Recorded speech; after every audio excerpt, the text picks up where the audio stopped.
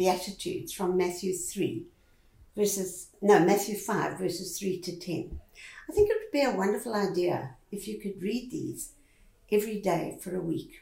I've been doing this for a month, and my goodness, I've learned so much. It's been amazing. Today I want to start by reading from 2 Peter verses 1 to 4. And God has bestowed on us all things requisite for life and godliness through the knowledge of him who called us to his own glory and excellence. By means of these, he has bestowed on us his precious and exceedingly great promises, so that through them you may escape from the moral decay, the rottenness and corruption that is in the world because of covetousness, and become partakers of his divine nature. Now, I've realized when I look at the Beatitudes, I see the divine nature of God. Look at it like this. Jesus is poor in spirit. He became a human baby. He left the glory of heaven, came down to earth as a human baby. I can't think of anything more helpless in the world than a human baby.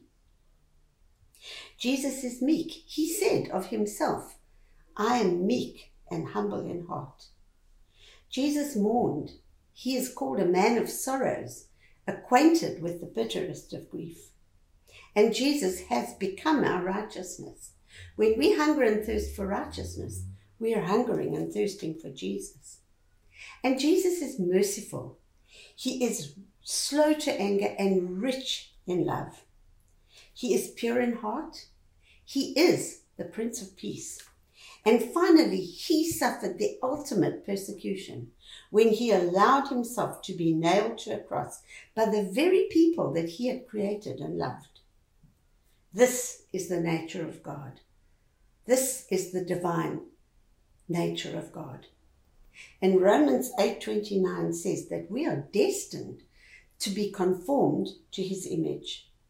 Ephesians 2:10 says that we are his workmanship, born anew to do the good works which he prepared beforehand for us to do. And the Amplified adds, and to walk in this blessed life which he has procured for us.